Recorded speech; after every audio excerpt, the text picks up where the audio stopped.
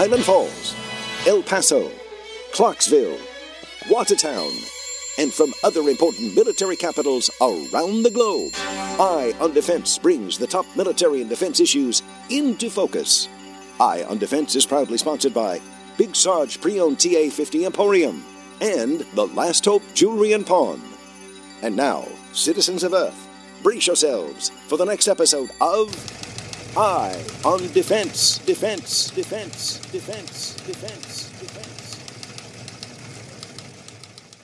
All right, we're back, everybody. This is episode 142. Today's 14 July, evening of 14 July. Got, 8 stories. About 3, the first 4 are probably NATO-type stuff, Europe. And then the stories like 5 through 8.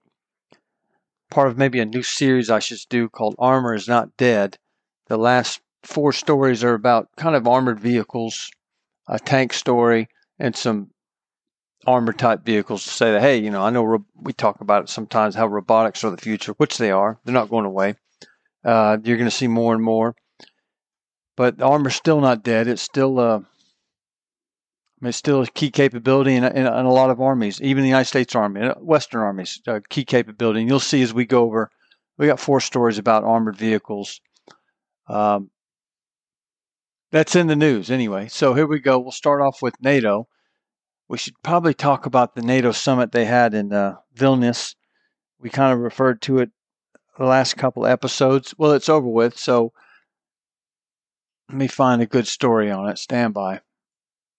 This is from Breaking Defense. I don't know if it's an op-ed or just written by an author. His name is John Denny. A little bit about him before I get started. It's from Breaking Defense. The date on this is 14 July today.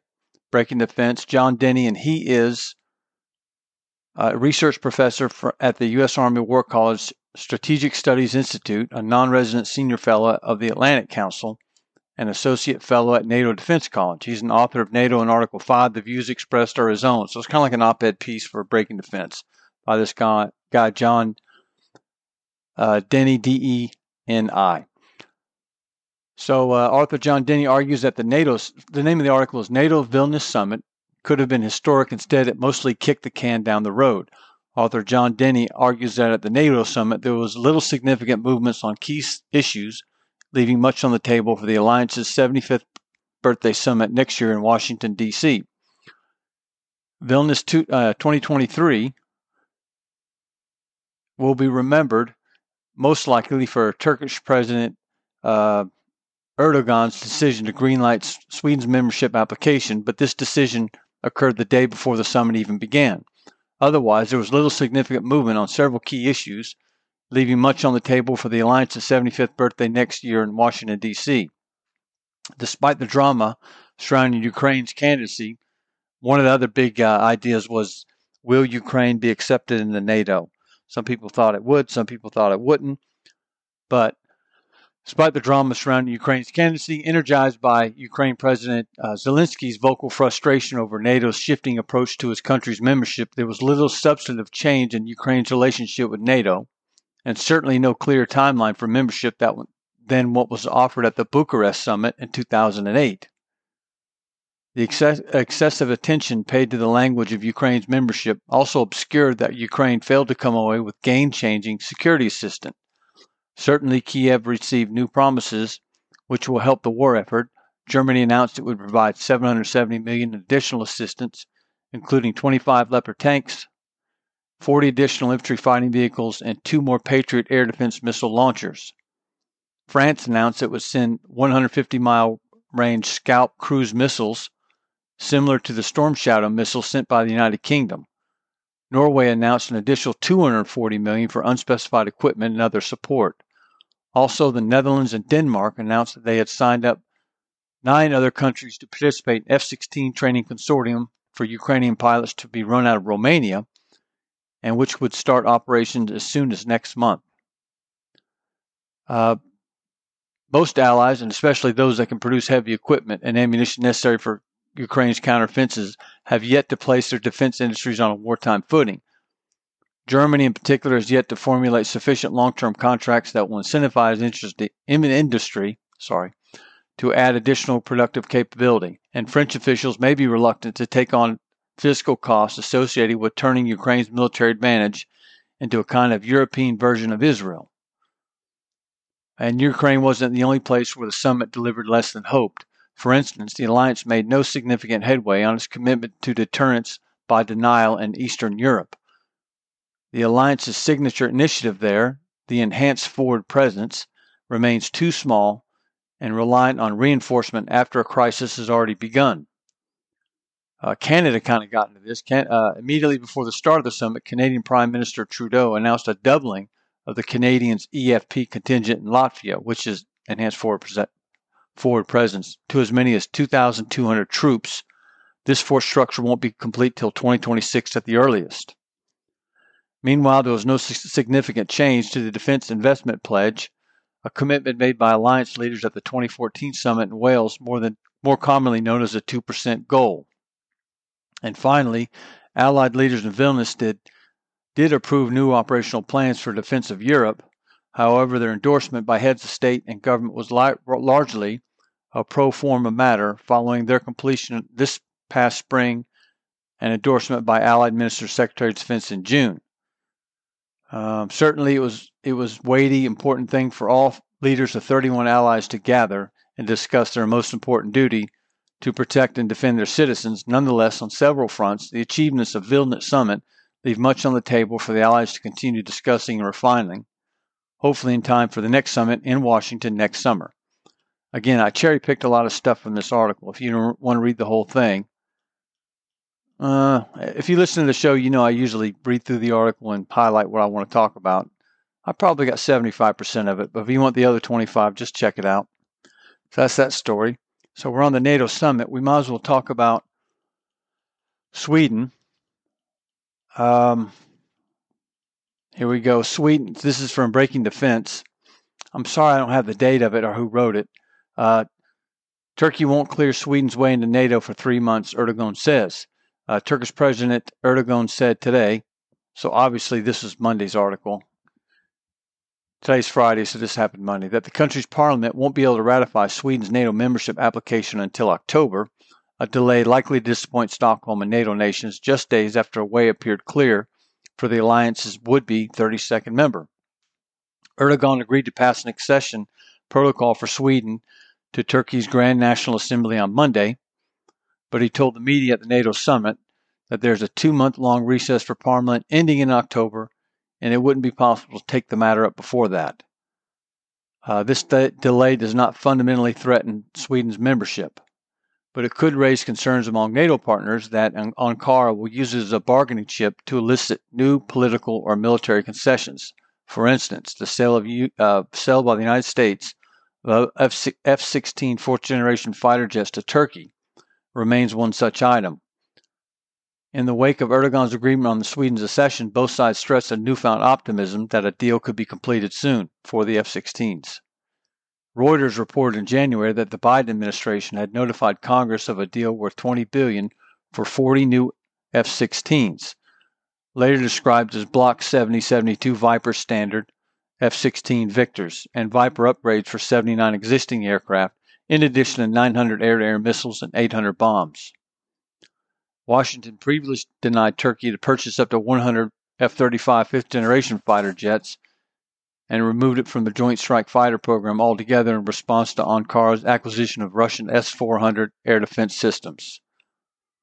Erdogan downplayed any suggestion that the United States Congress might look to apply conditions to the F-16 deal, however, such as restricting Turkey using aircraft against Greece as a dispute over a JNC lingers.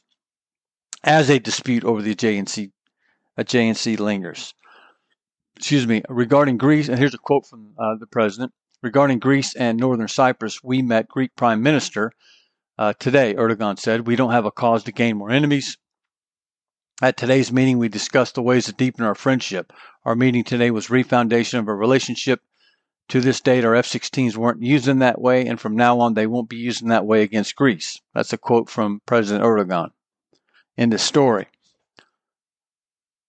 While we're on Turkey, that's the third story from Turkey. I don't think we've done 3 Turkey stories. Turkish defense exports jump, led by interest in land systems drones, is a report. This is from Agnes Halou, 13 July. With an increased demand amid ongoing conflicts, the Turkish defense industry experienced a jump across the board in 2022, leading the way with land systems as well as unmanned aerial vehicle exports. And the latest sign of demand for perhaps the nation's most high-profile export, the TB2 Bayraktar UAV. This week, a Ukrainian official announced the Turkish firm was constructing a factory in Ukraine to produce the drones. The Turkish defense and aerospace industry sector reached a $12.2 billion revenue in 2022, and that was a 20.5% increase from 2021. Surprisingly, land systems and not UAVs took the lead in Turkish defense exports. The total value of exports amounted to $4.4 billion, and here's some of that $4.4 billion. Land exports is $835 million, sea exports $561 million, and air exports $546 million. And for $534.8 million, weapons, ammunition, and missile exports. And there was a few others not worth reading. Among the known importers of land systems are Azerbaijan, Hungary, Kenya, Saudi Arabia, Gambia, the United Arab Emirates, Malaysia, Oman, Philippines, Georgia, Libya, Qatar, Indonesia, and Somalia. End of story. So next we're going to go to, this is kind of a surprising story. It's from a U.S. general. Where's it at? Here we go. Again, breaking defense. I think all the last few stories are all breaking defense, all four of them. They might have some good coverage of NATO stuff.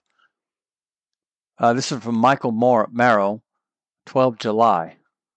U.S. NATO weapons stockpile dangerously low, USAF general. So this is an Air Force general. This is not some Air Force general in the States. This is a guy in Europe, commander of U.S. Air Forces in Europe and Africa. So this is a, kind of a heavy guy who's in the know. And it's kind of surprising he would make a statement like this, and I'll get to it. Amid high tempo of arms transfers to Ukraine, the stockpile of U.S. weapons and those of allies are getting dangerously low, the commander of U.S. Air Forces in Europe said today, which was 12 July. And worse, he warned, there are no short-term fixes on the horizon. Speaking on a panel with air chiefs from the United Kingdom and Sweden during the Chief of Air Staff's Global Air and Space Chiefs Conference in London, U.S. Air Force Europe Commander General James Hecker, who also leads U.S. Air Forces in Africa, urged fellow NATO members to take a hard look at their status of their weapon stockpiles. I think it's very important that we take stock of where we are in our weapons state across 32 nations of NATO. And we're getting way down compared to where we were. Here's another quote. If you look at the United States itself, and let's not just talk about munitions we've recently given away to Ukraine, but we're roughly at half the number of fighter squadrons than we were during Desert Storm. So we don't have nearly what we had at the heart of the Cold War. Now you add that we're giving away a lot of munitions to the Ukrainians, which I think is exactly what we need to do, but we're getting dangerously low, and sometimes, in some cases, even too low, that we don't have enough. And we need to get industry on board to help us out so we can get this going. That's a quote. That's pretty heavy duty right there to me. U.S. General saying that.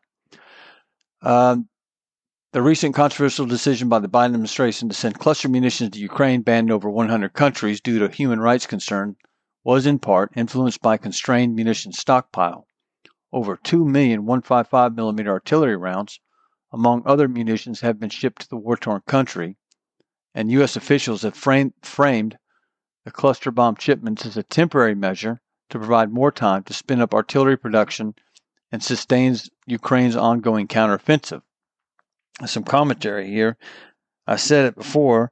The number one story of 2022 was 155mm artillery rounds, and here it comes up again. Over 2 million rounds have been sent from the United States. So, because they're in a bad way, they're going to send some of these DPICMs. Moving on. A surging demand for weapons in the wake of Russia's invasion have stressed Western industrial base, which have actively eschewed a wartime footing. Eschewed, that's a good word. Moves like multi-year procurement authorities have been deployed by the Pentagon to provide industry a more predictable timetable for production, but General Hecker joined other top officers in calling for more action. That's probably enough.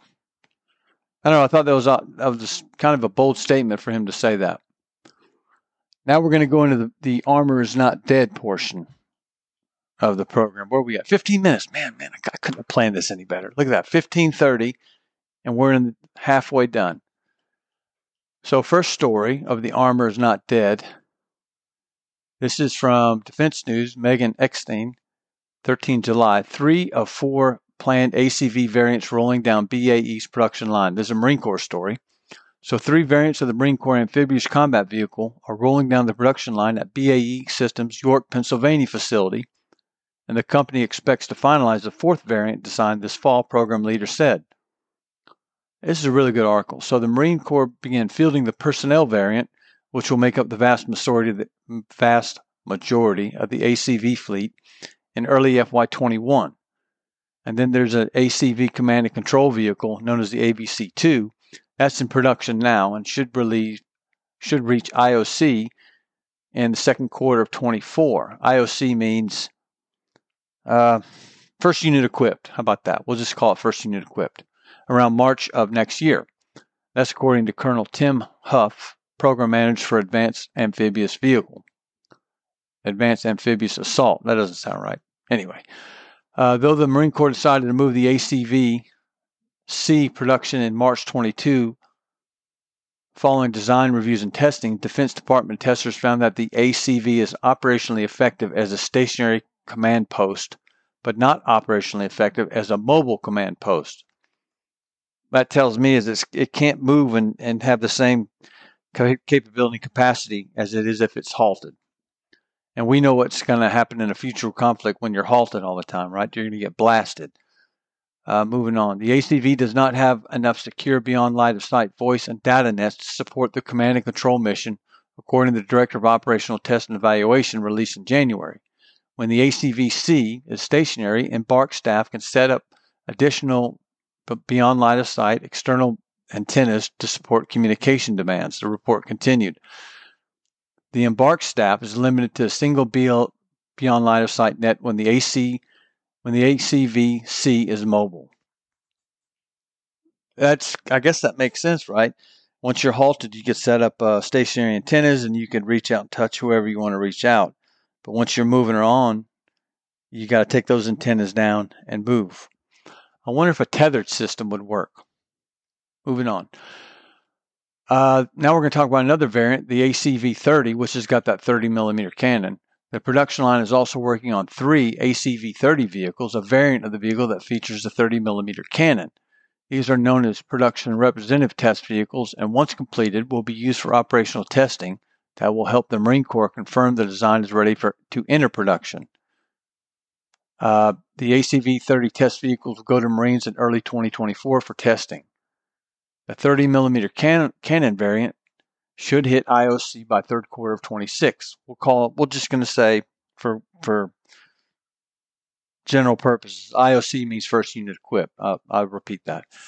First unit, third quarter of 26. According to this guy, Huff, meaning at least one unit will have enough vehicles and sufficient spare parts for deployment overseas, as well as training to operate and maintain these vehicles without outside help.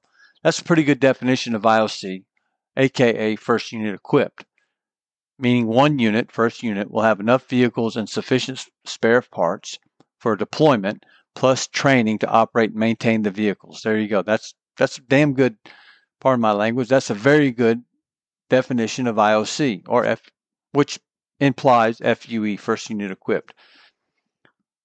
That's enough acquisition stuff there.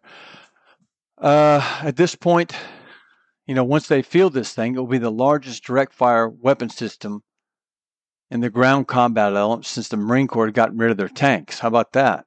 So once they got rid of the M1s, now they got this 30mm cannon variant. Let's get to the other variant, which is the recovery variant. The recovery variant, also known as the ACVR, will allow for field-level maintenance and towing of other ACVs. That vehicle is in design. The ACVR won't hit IOC until FY28, so Marines will continue to use the AAV recovery variant for field-level maintenance until then. The Marine Corps will continue buying and fielding ACVs through, talking about all of the whole family, through FY29, 6 years. The Marine Corps kicked off this ACV family in FY21. More than 200 of the baseline personnel carriers have come off the production line, and 139 have arrived to operational units or in the schoolhouse. So they've got the personnel variant already. So just to kind of a recap, the 4 variants are personnel, recovery. The ACV-30 was the one with the 30-millimeter cannon, like a gun truck version.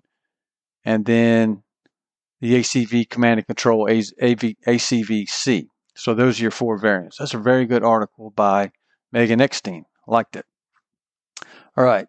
Second article in the Armor's Not Dead part of the program is Italy to buy Leopard combat tanks and upgrade Ariettes. This is by Tom Kington, 13 July.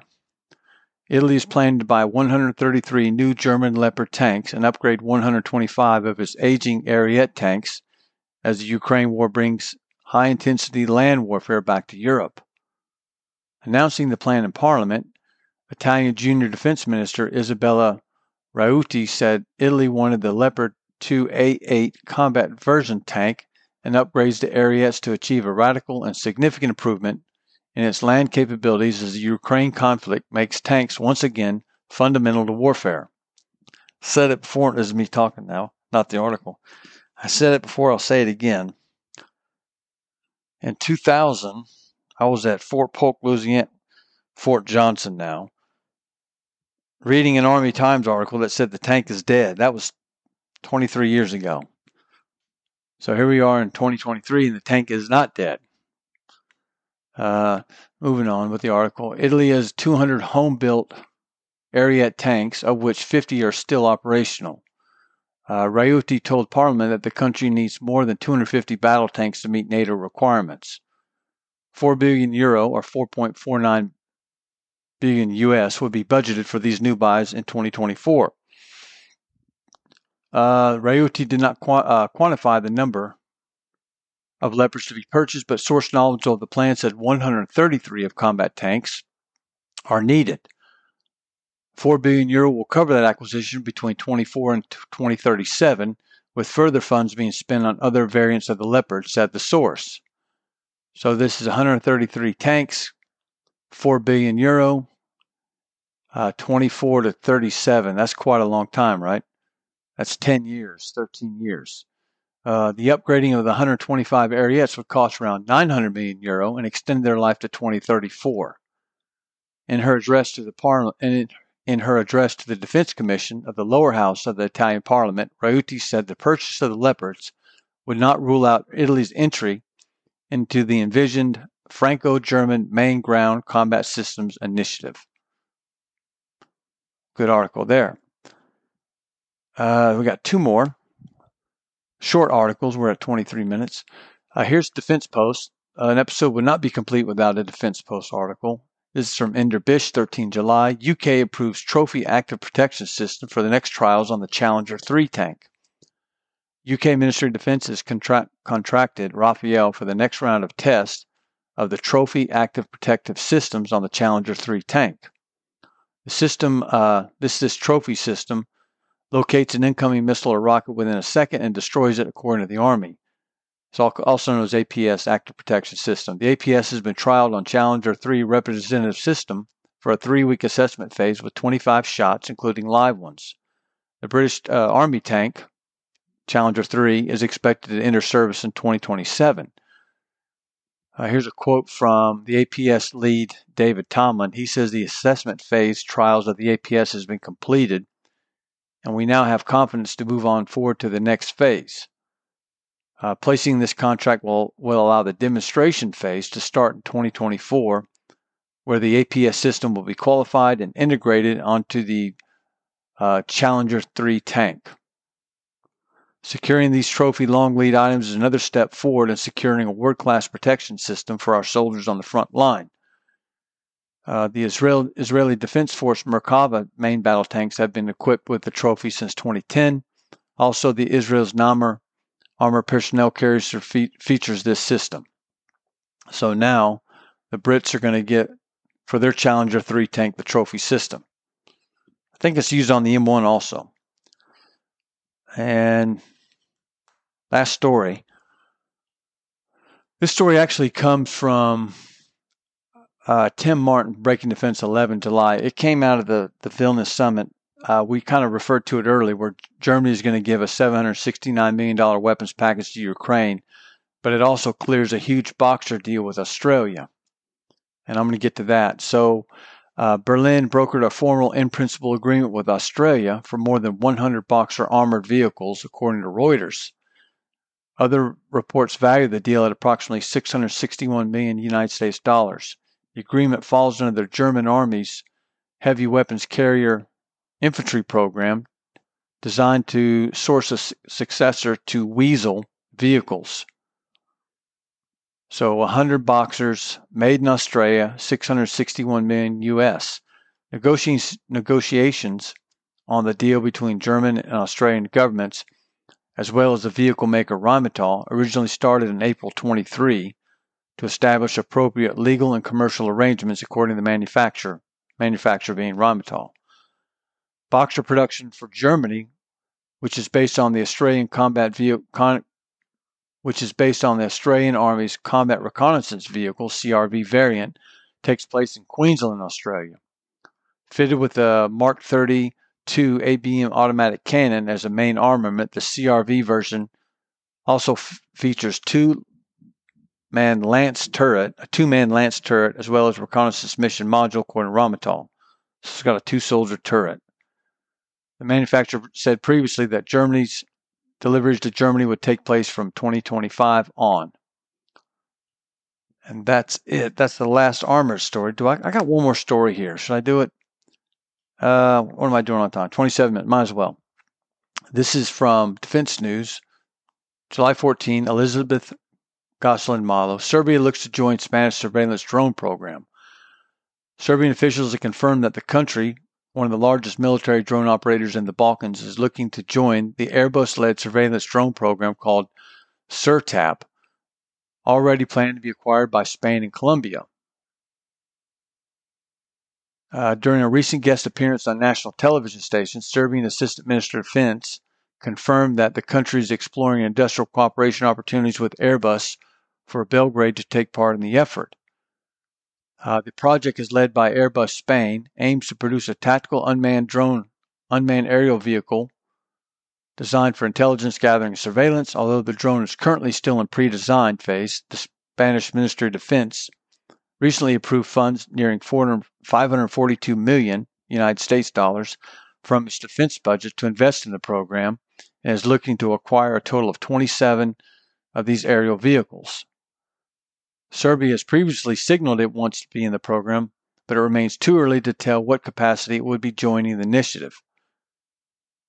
Serbia has experience with producing its own combat drones and is now operating the CH-92 and 95 Chinese series as well. The Serbian Ministry of Defense could not be reached for comment. That's a pretty good story there. So that took a minute.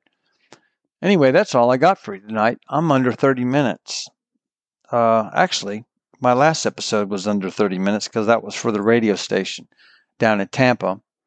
I don't know how that went. I didn't get a chance to listen to it. It came on at 3:30 today, Friday, 14 July, and I was at work and I was tied up and I meant to. Anyway, I never got to listen to it, so I hope people in Tampa liked it. I don't know. I don't know if that'll increase my downloads or not. I was trying to expand the audience, which is why I did it. But we'll see. I was on the radio station twice, and I think I was on the radio station once in Madison, Wisconsin for one episode. So, for better or for worse, I've been on the radio twice, once in Wisconsin, once in Florida. And of course, if you dig the show, you know where to find it. You're here. So, we're still going to be on Spotify, Google, and Apple, and all that stuff. Most of the episodes downloads we get are from Apple, believe it or not. But anyway, so that's it. We're at 30 minutes exactly. That's episode 142 in the books. If you're a first-time listener, welcome. Hopefully you'll come back. And if you're a long-time listener, which I think I have a few long-time listeners, thank you very much. And I mean that sincerely. And you keep coming back, and hopefully we'll keep picking the best stories that we can. We should probably do some Pacific stories. I don't think we've done any Indo-Pacific. I'm writing that down. We haven't done any Indo-Pacific stories for a minute. So actually, I was going to do one from, I had it already and I didn't do it. It's from National Defense. The print version, still get the print version from July, is China pursues its own version of JADC2. I didn't want to do it because we haven't talked about JADC2 for a while.